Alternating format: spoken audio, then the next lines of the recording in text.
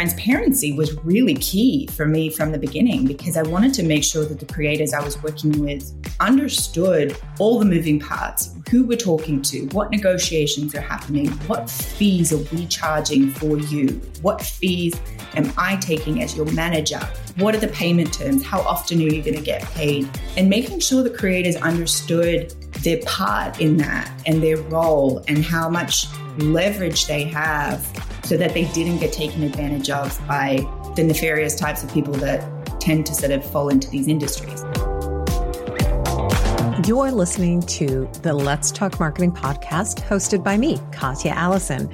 So what have you gotten yourself into? Let me break it down for you. In short, a good time, great conversation, and a little bit of learning along the way. Through insightful interviews with top marketers, entrepreneurs, and thought leaders, I get to explore the latest trends, techniques, and strategies in the world of marketing. I'm here to offer you engaging and informative discussions to help you stay up to date on the latest trends and take your marketing skills to the next level. In this episode, we are covering transparency in marketing with Emily Fonda. She's the co-founder of the Sociable Society and a leader in the influencer marketing industry. Her job involves managing partnerships with big brands like Netflix, Toyota, and Amazon, as well as overseeing talent management. Fun fact about her is that before co-founding the agency, she worked as an actress, which has helped her out tremendously in shaping the Sociable Society's creator-first approach. Her dedication to the agency's values is important to their majority woman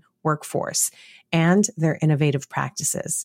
A strong leader who brings unity and authority to a constantly changing industry. Since 2015, the Sociable Society has successfully completed over 6,500 campaigns with over 7,000 creators. Today, we're diving into transparency in marketing, and I'm ready to take that dive or take that leap. Let's talk marketing with Emily Fonda. Emily, welcome to Let's Talk Marketing podcast. I am so happy that you've agreed to join me on this journey of the podcast. Thank you for having me. It is a pleasure. Absolutely. Today, we're going to talk about transparency in marketing. So I'm sure that the listeners are like, what do you even mean by that? Before we dive into that, I'd love for everybody to get to know you a little bit. So let's start with our questions. What was your first marketing role and what is your current role? That way we can see really the trajectory of your career. Absolutely. Well, I started in communications straight out of college. I studied journalism, so it's kind of on the other side of it, but ended up as a traffic reporter at the local news station. That's wild. I didn't expect that. My random tidbit about myself. And then after years of travel and doing fun things in my early 20s, I picked up some PR consulting gigs on the side. And at the time, it had been a few years since I'd graduated. It was very new to me. It was at the time when PR was starting to verge into the world of Facebook and blogs. This is the late 2000s. And so it was a different type of PR that I think I'd studied in school from the traditional PR side, the traditional media. And so I kind of ended up in the PR, and then through that worked with some corporate clients, and then eventually geared into some more entertainment style clients and worked on events and did a lot of film premieres and documentary premieres, running red carpets and events. And that sort of led me into my current role as the co-founder of the Sociable Society, which is an influencer agency where we represent talent creators as their exclusive managers. And then we also work with clients on the brand partnership side, running their influencer marketing campaigns as an extension of their team as their partner. Well, you have a lot of experience, it sounds like, underneath your belt when it comes to this. So I'm sure the Sociable Society that you guys are just knocking it out of the park when it comes to that. What do you, about your current role, love? But on the other side, what would you pluck out? What would you essentially delegate out to someone else if you could, so that you could have the perfect job all the way around? I love working with creators and the creative side of our business. Social media content creators are just innately talented individuals that can create content, they can produce content, they can write content, they can star in the content, they can distribute content. And so working in that world is just so fun, and being a part of their journey and then helping them make a business and a brand out of what they've already created online is really special to me. So that's one of the things that I love about what we do. Alongside of that, we're running brand partnerships. We work with 120 creators doing 4 or 5 campaigns a month each. So with that comes a whole lot of back-end payments and invoicing and contracts and everything that needs to be done in order for those partnerships to go forward. And I think my least favorite part of that would probably be collections. I can agree.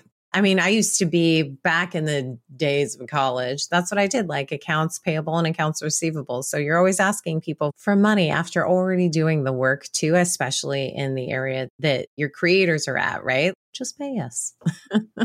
I know. I think the volume of deals that we do, it just innately exacerbates just how much collections and things that we have to do. But for the most part, we have a pretty good record, but it's the ones on the outside that just don't like to play by the rules. Of course. The outliers, right? It's the outliers in the business. And I think where you're at in your role, it's the creative part of marketing. I feel like everything is new. I would imagine that you don't have a single day that's scripted. I don't know if you as a marketer ever get this question, meaning what does your average day look like? And I always think it's hilarious because I'm like, I don't know that there is an average day. Every day is different. The night before I'm looking at my calendar, what's tomorrow going to be? Is it the same for you? 100%. 100%. I think a lot of it too is just being a business owner. So you're constantly wearing different hats. We go through hiring phases. We're onboarding a lot of new staff. And we go through phases where we're onboarding a lot of new creators or new clients. And then we're at a peak with brand partnerships where we have 6 campaigns that are all at the same stage and the really busy stage. And each week, each day is so different. It is something that you can't give that typical day in the life of because it's crazy. You're never bored. That's a great thing. Now, in this industry that we're in, you have to be able to stay up to date with everything, right? This first part of this question is very focused on social networks. I'm really curious if you go to any social networks to be inspired, entertained, and educated. And if so, which social networks do you gravitate towards for each one? Do you leverage social networks to be entertained, educated, or inspired? I think for education, I would gear towards LinkedIn. Being on par with peers and colleagues and seeing what's going on in the industry, that is your best platform in order to find that. TikTok, Instagram, we're on it all day, every day as it is. So you're going in and you end up falling into the rabbit hole of the platform. So it's a bit of inspirational, it's a bit of work, and then it's a bit of connectivity. And especially as an expat, I'm Australian, so living in the States, Facebook was always my place of keeping in touch with my friends and my family. And Instagram was a way for me to have a more public-facing profile to the world, and Twitter as well. But I think my last tweet was in 2017, so not on Twitter. Twitter is a consistency game.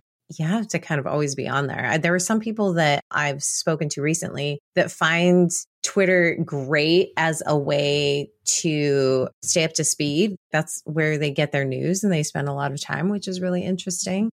The reason I gravitated towards journalism young was I was always a bit of a news junkie as it is. I wanted to be an actress, and that was a separate part of my life that I did pursue anyway. But instead of studying acting, I went and studied journalism because I wanted something else for myself. But also my 17-year-old brain was like, well, if I can't be on TV as an actress, I could be on TV as a news reporter. And then you were reporting traffic. Was it on the radio? Is that what you said? Yeah. Oh. Well, you don't have a face for radio. I'm glad that we're doing the audio video. So this is fantastic. So I think each of the platforms offer different things, but I'm definitely influenced most on Instagram. I follow my influencers. I'm a mom, so I follow a lot of other moms. I get my beauty routines, my trends. I stay in the loop based on Instagram, TikTok. Same, same. Now, what do you do to stay up to date on trends in general that's not social networks? Like, is there a podcast? Is there a group? Is there a newsletter? How do you stay up to date on trends outside of social networks? I think I have a really broad reading go-to library. I always kind of go to Adweek. I always go to Business Insider. I read the LA Times, the New York Times. I am part of the WIM, which is the Women in Influencer Marketing Group, which is a great resource. The Facebook group is amazing for just women in the industry talking about what's happening, what's trending. And then there's so many other just great resources, and subscribing to newsletters so you can get in the loop of all the different players in the industry and getting tidbits about what's going on, what's happening, what's shifting, what's shaking. It's important to have a wide reach of sources so that you're getting different opinions, but also Adweek might have more traditional advertising and marketing pieces that would then flow over to the influencer side, but they're not really focused on the influencer side. And then you might get another source that comes in from the influencer side that kind of has an opinion on that. And then you can kind of formulate your own opinion and read more on one headline, kind of go down rabbit holes and fill in the missing pieces for yourself. So I wouldn't say there's particularly one, but a lot. The variety of them. I love that you actually gave ones that you do read. It does sound like a lot. And I've been trying to be a lot more conscious about staying up to date on trends as well, too. So I'm kind of curious as a follow-up, how much time are you dedicating to just kind of going through and reading? I know that must sound like a silly question, but is it a daily thing that you're doing, or do you have dedicated time of the week of like, all right, I'm just going to catch up on all things? Is it less structured that way that you don't even make it a part of your day? It's just constant for you. It's a little bit of both. I think my morning routines, I will definitely read LA Times, New York Times, Washington Post, kind of skim through the headlines and read articles that are of interest. I think that's a daily morning routine. I think throughout the day is email, newsletters, and in my inbox, and something catches my attention, I'll read it. And then I would say once a week, I'd probably go through LinkedIn or start looking at Adweek or Business Insider and see what the stories of the week are. But that's not to say, like, sometimes I might hear something or see something in the traditional side that's like, ooh, this is interesting. I should look more into this. And so I'll tend to go down there. So not structured, but structured in a way. You make sure you do it. That's the structure part of it. I'm just really curious because I find that once I start reading on something, I go from click to click to click. And then before you know it, I am like an open tab heaven on my computer where I have more tabs than space and time to consume it all. So I was just kind of curious about that. It's a delicate balance of not just being a headline junkie and actually going in and reading and absorbing what you can. And I'm not saying everything I read gets retained, but it does. And the important pieces do. And the way that my brain works anyway, it's like something will sit in there and then I'll see something else and be like, oh, that registered that. I'm going to have a conversation about that later today. I should probably read more about it so I know what I'm talking about. Yeah, exactly. So you don't go in blind. Yeah, I'm not just regurgitating a headline. It speaks to being transparent with whoever it is that you're meeting, which is a really great segue to the strategy portion of what we wanted to talk about today, which was transparency in marketing. And when we were initially talking about what can we dive into, this topic just kind of bubbled up, I feel like. So I'd love to learn from you. What does transparency mean specifically in your industry that you're focused on in influencer marketing? And why is it so important? So transparency is big for me as an individual. As I sort of mentioned before, I was an actor and worked in the entertainment field for many, many years. And as a young person and then as a teenager and in my early 20s, you know, you hear the horror stories. It's the entertainment industry. Everyone kind of knows the backstory of what goes on over there. And I was the unfortunate person that had to deal with some pretty slimy characters in my time. And when I was first looking into the influencer space, and this was in 2014 when it was really the world of YouTube and MCNs and how creators were starting to work with managers and agents. And something struck in me of like, I want to be part of this industry because I understand the relationship of talent with agent manager. Yeah. And using my own experiences, wanted to make sure that I could foresee this industry, just a lot of people coming in. It's in its infancy. People don't know what they're doing. Creators or talent are going to get taken advantage of. And we really kind of saw that in the fall of the MCN when young talent were signing contracts to hand over rights to their content or their channel in perpetuity throughout the universe. And creators and talents and creative types, they don't understand the business side. And being a talent and then also working as a PR consultant on the side, I had a bit more business savviness to me, and I lived the talent type.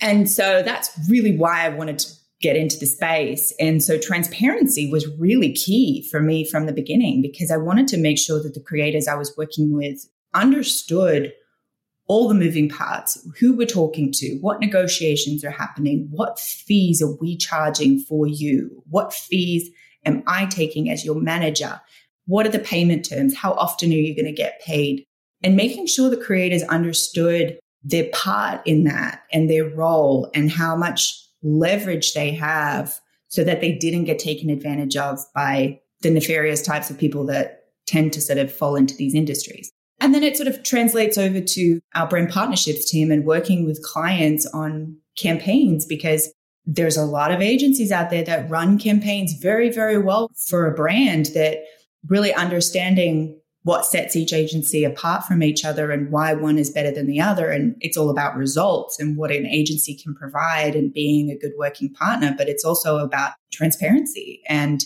you're a brand handing over a budget to somebody else to manage and run with, that you want to understand, how is that being spent? How much are we paying creators? How much is an agency taking as a fee?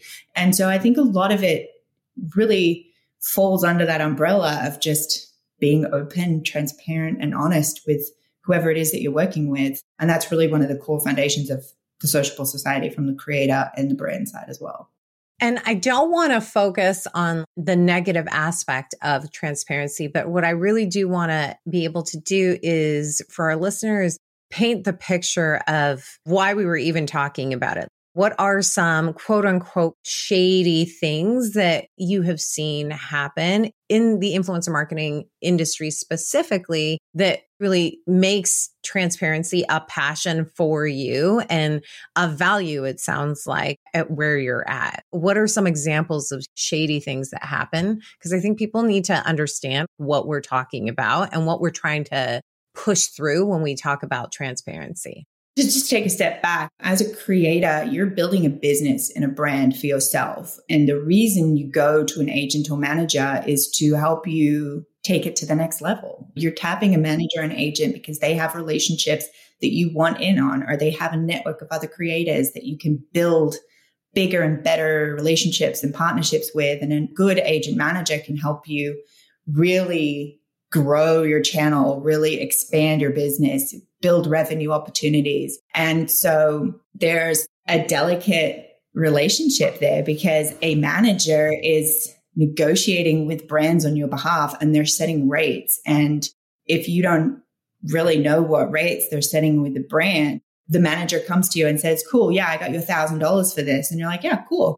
You don't know if that manager or agent is negotiating a $2,000 deal for you, but they're only going to give you $1,000. Yeah. So there's transparency in understanding the contracts that are being signed, having a manager that's open to being like, yeah, cool, here's the contracts. No worries. You take a look. You have a contract with your manager and agent that outlines all of the responsibilities of each party, who's doing what their cut is, and all that stuff. So it's all out in the open.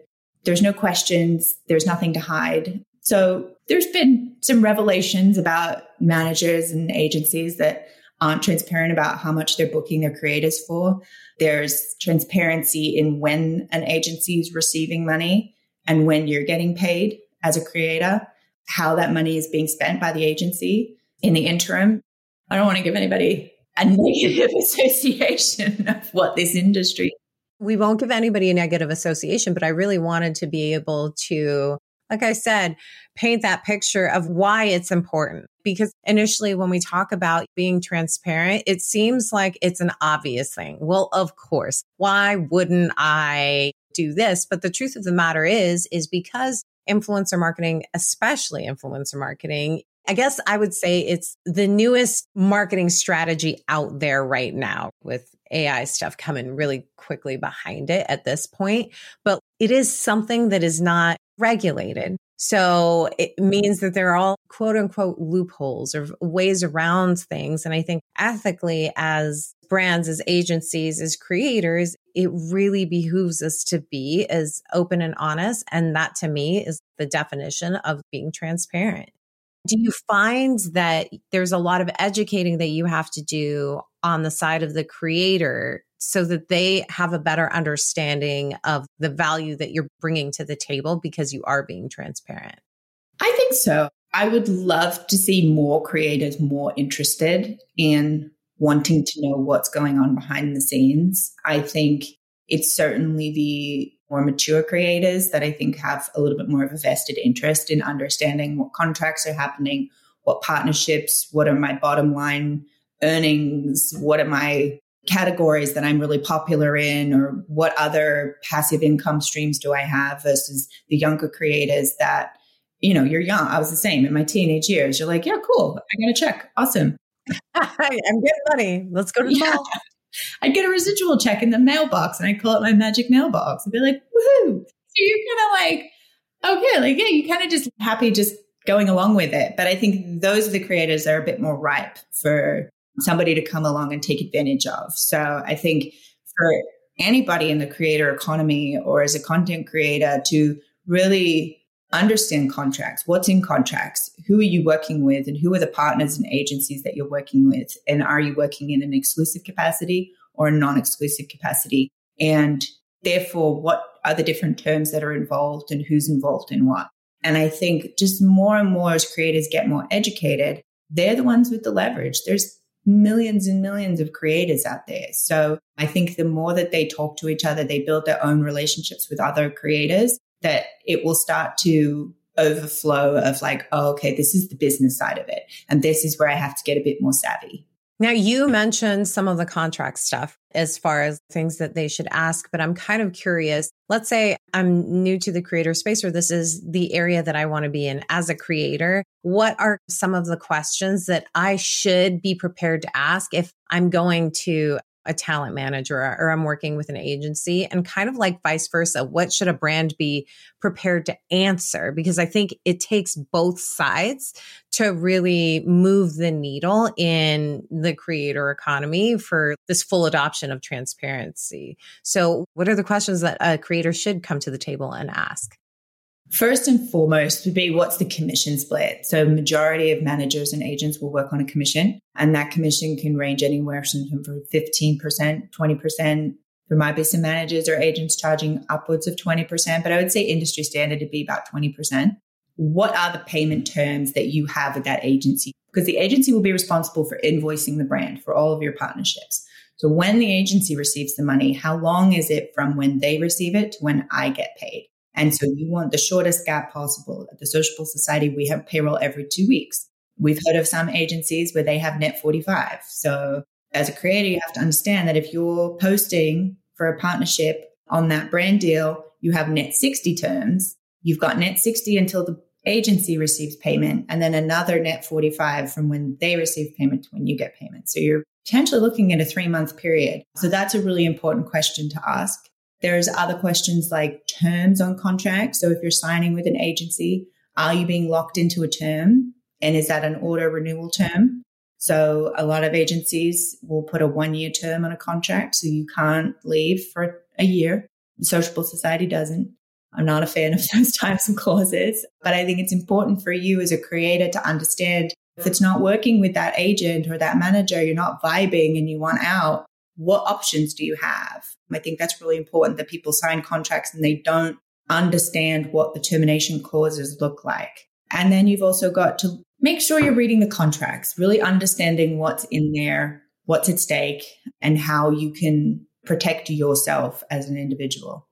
And in this talent agency or talent manager and creator relationship, earlier you had mentioned something about negotiations. You don't know if they're negotiating a $2,000 deal and you're only getting $1,000 and whatnot. In a typical creator and agent relationship, do you guys discuss your negotiables, or is it the talent manager or the talent agent that actually does that for you and kind of advises the creator? Does that question make sense? Like, I guess I'm kind of wondering, do I go to you and tell you, all right, well, I'm willing to do it for 25% less, unless if they're pushed, and I'll do it for less if I have a longer contract. Do I come to you with that, or is it a discussion? How does that work? It should be a bit of both. It should be sort of ground rules that you set at the very onset of the partnership with your manager, where you want to land, what your earnings want to look like, what kinds of brands you want to work with. So an agent's manager's responsibility is to go and get you the best deal and make sure that you're protected. And if the best deal they can get is still $1,000 shy of what you wanted, it's still the agent manager's responsibility to take that deal to you. So I get frustrated if a manager is like, nope, sorry, end of the road. And you're like, can you at least discuss it with your client? And they just like hard nope. So that creator generally, they have no clue if they had an opportunity to work with a brand. And, the creator might turn around and say no. And you're like, that's fine. But I would rather it get to the creator first than it be the agent manager's final call. And then at the same time, if you take a brand to a creator and be like, yeah, this is the best deal I can get you, they're not going to budge anymore. It's your call. Do you want to take it or not?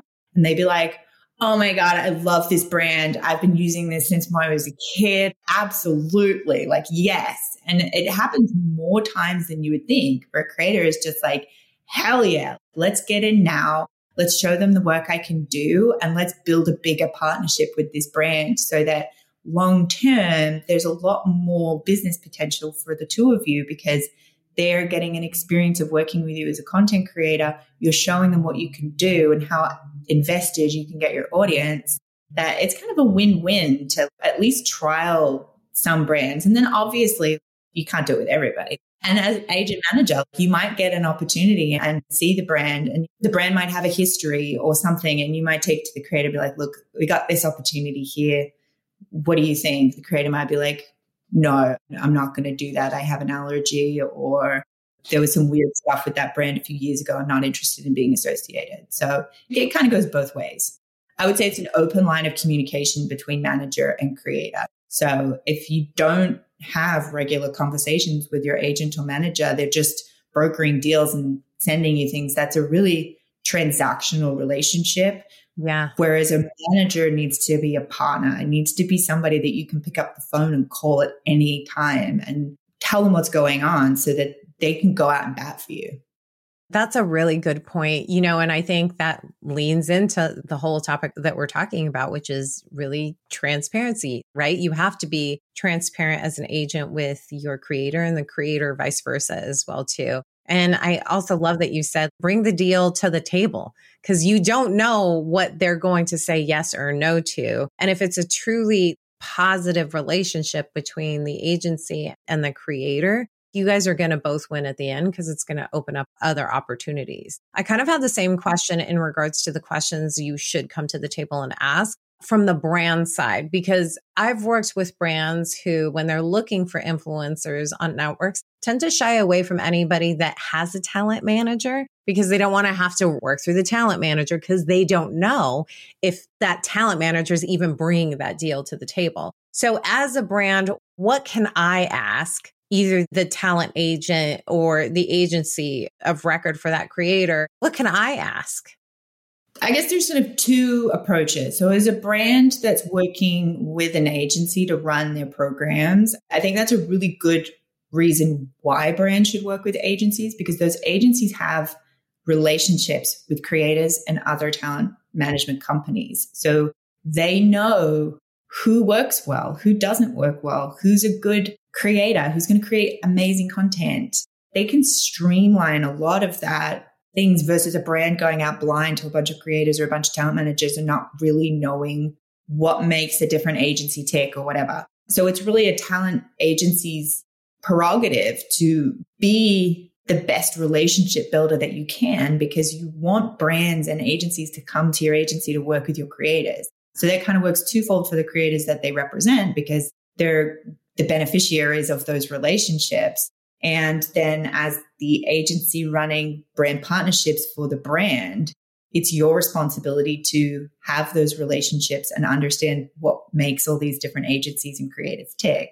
So as a brand going into working directly with creators, I think for the brand, they need to really understand what the creators channel is all about, who their audience is, what demographics and what analytics is that creator putting up so that they're going to align with your goals for your campaign. So if you're a performance marketing brand and you desperately need sales and conversions, then going after a creator that has really high views and no link clicks is not going to be the best partner for you. So as a brand, you need to understand exactly what it is that you want to get out of your campaign of working with influencers and really drilling down what those KPIs are so that you can partner with the best creators possible. And then as a brand working with an agency to run your program for you, that's the responsibility of the agency, is to understand what the brand goals are and then do all of that stuff for them, which I guess I'm probably biased because that's what we do. But I think it's the best way for a brand to approach influencer marketing, unless they're going to build their own internal influencer marketing team of marketers who really understand this. And then that agency is going to get them the best results for their budget. And I think questions that they need to ask that agency is, what are your relationships? What are your case studies? How are you going to spend our budget? What kinds of licensing are we going to get on this content? If our big goal is to build a content library, but they're not adding in any usage, then there's a disconnect. I'm glad that we're starting the conversation. And while we don't have enough time to dive into all of the questions, my final thought on transparency in marketing, and specifically in influencer marketing, is we kind of have to talk more about it in order to truly all be transparent. But I am kind of curious, what do you think that we can do to help increase more transparency between brands and creators and agencies and whatnot? What are your thoughts on that? On a granular level, industry groups calling out bad players.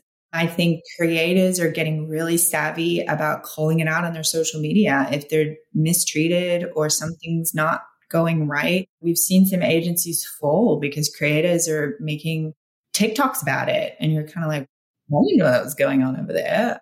And it's a ripple effect. But I also think creators have the power. They're the ones experiencing it and they all talk to each other. It's a big industry, but at the same token, it's very small and everybody talks and we all know each other. So if we've got creators that are unhappy, you have to address it with them right away, because you don't want that creator to go and tell all the creator friends, this is what happened, because it will only spiral and get out of control really quickly. We've seen that with other agencies. And unfortunately, there have been agencies that have fallen, and quite a few lately, because they're poorly managed. And at the end of the day, it's not going to fly because they're going to get caught out and they're not going to be able to make ends meet. And then creators are going to lawyer up in some situations because they want their money. And at the end of the day, it's their money. And you have to be responsible and you have to be open and transparent with them